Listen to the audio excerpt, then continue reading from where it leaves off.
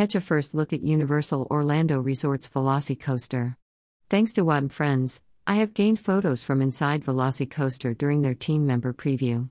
The pass holder preview will follow. And I'm still super salty about being screwed out of a reservation by website issues.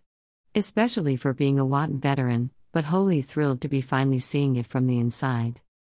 Here's what they're saying after riding. Amazing, it's smooth, intense, the inversion had me flipping out.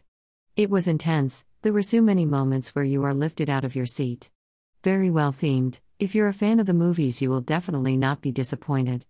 That lap bar was secure, and has 2 handlebars. The queue is actually shorter than I thought it would.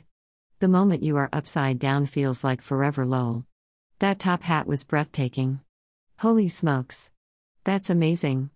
The theming is amazing, you feel like you're right there with the Raptors in the paddock. And those launches are so fast. Loved it. Backseat the best. At one point I felt weightless. Fantastic ride. Imagine the first 45 seconds of Hulk spread out for 3 minutes of this ride. It feel much faster than Hagrid's. There's so much happening that it's impossible to take in all of it. There's no time to breath, it's just all go go go. It's really hard to describe other than it was friggin' awesome. I've been told that the entire queue is indoors. The lockers are inside a little bit before you load. They are double-sided. You'll put your belongings in on one side, then pick them up on the other side when you exit. Pretty fancy and functional. No more people crowding to get both in and out of the lockers. You will go through a metal detector after placing your items in a locker. You'll then ascend a staircase to the load platform.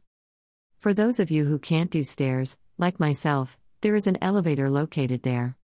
I'm happy about this because I hate moving past an awesome queue with tons of cool stuff to see. I will be getting the same experience as others, just without the stairs. I visited the Jurassic Park Discovery Center today, April 30, 2021, to check out the new merchandise shop. It's basically a pop-up shop. This is where you will head once you've exited the ride. There's also a bit of coaster at the end. What do you think of these first look photos? Are you as excited as I am?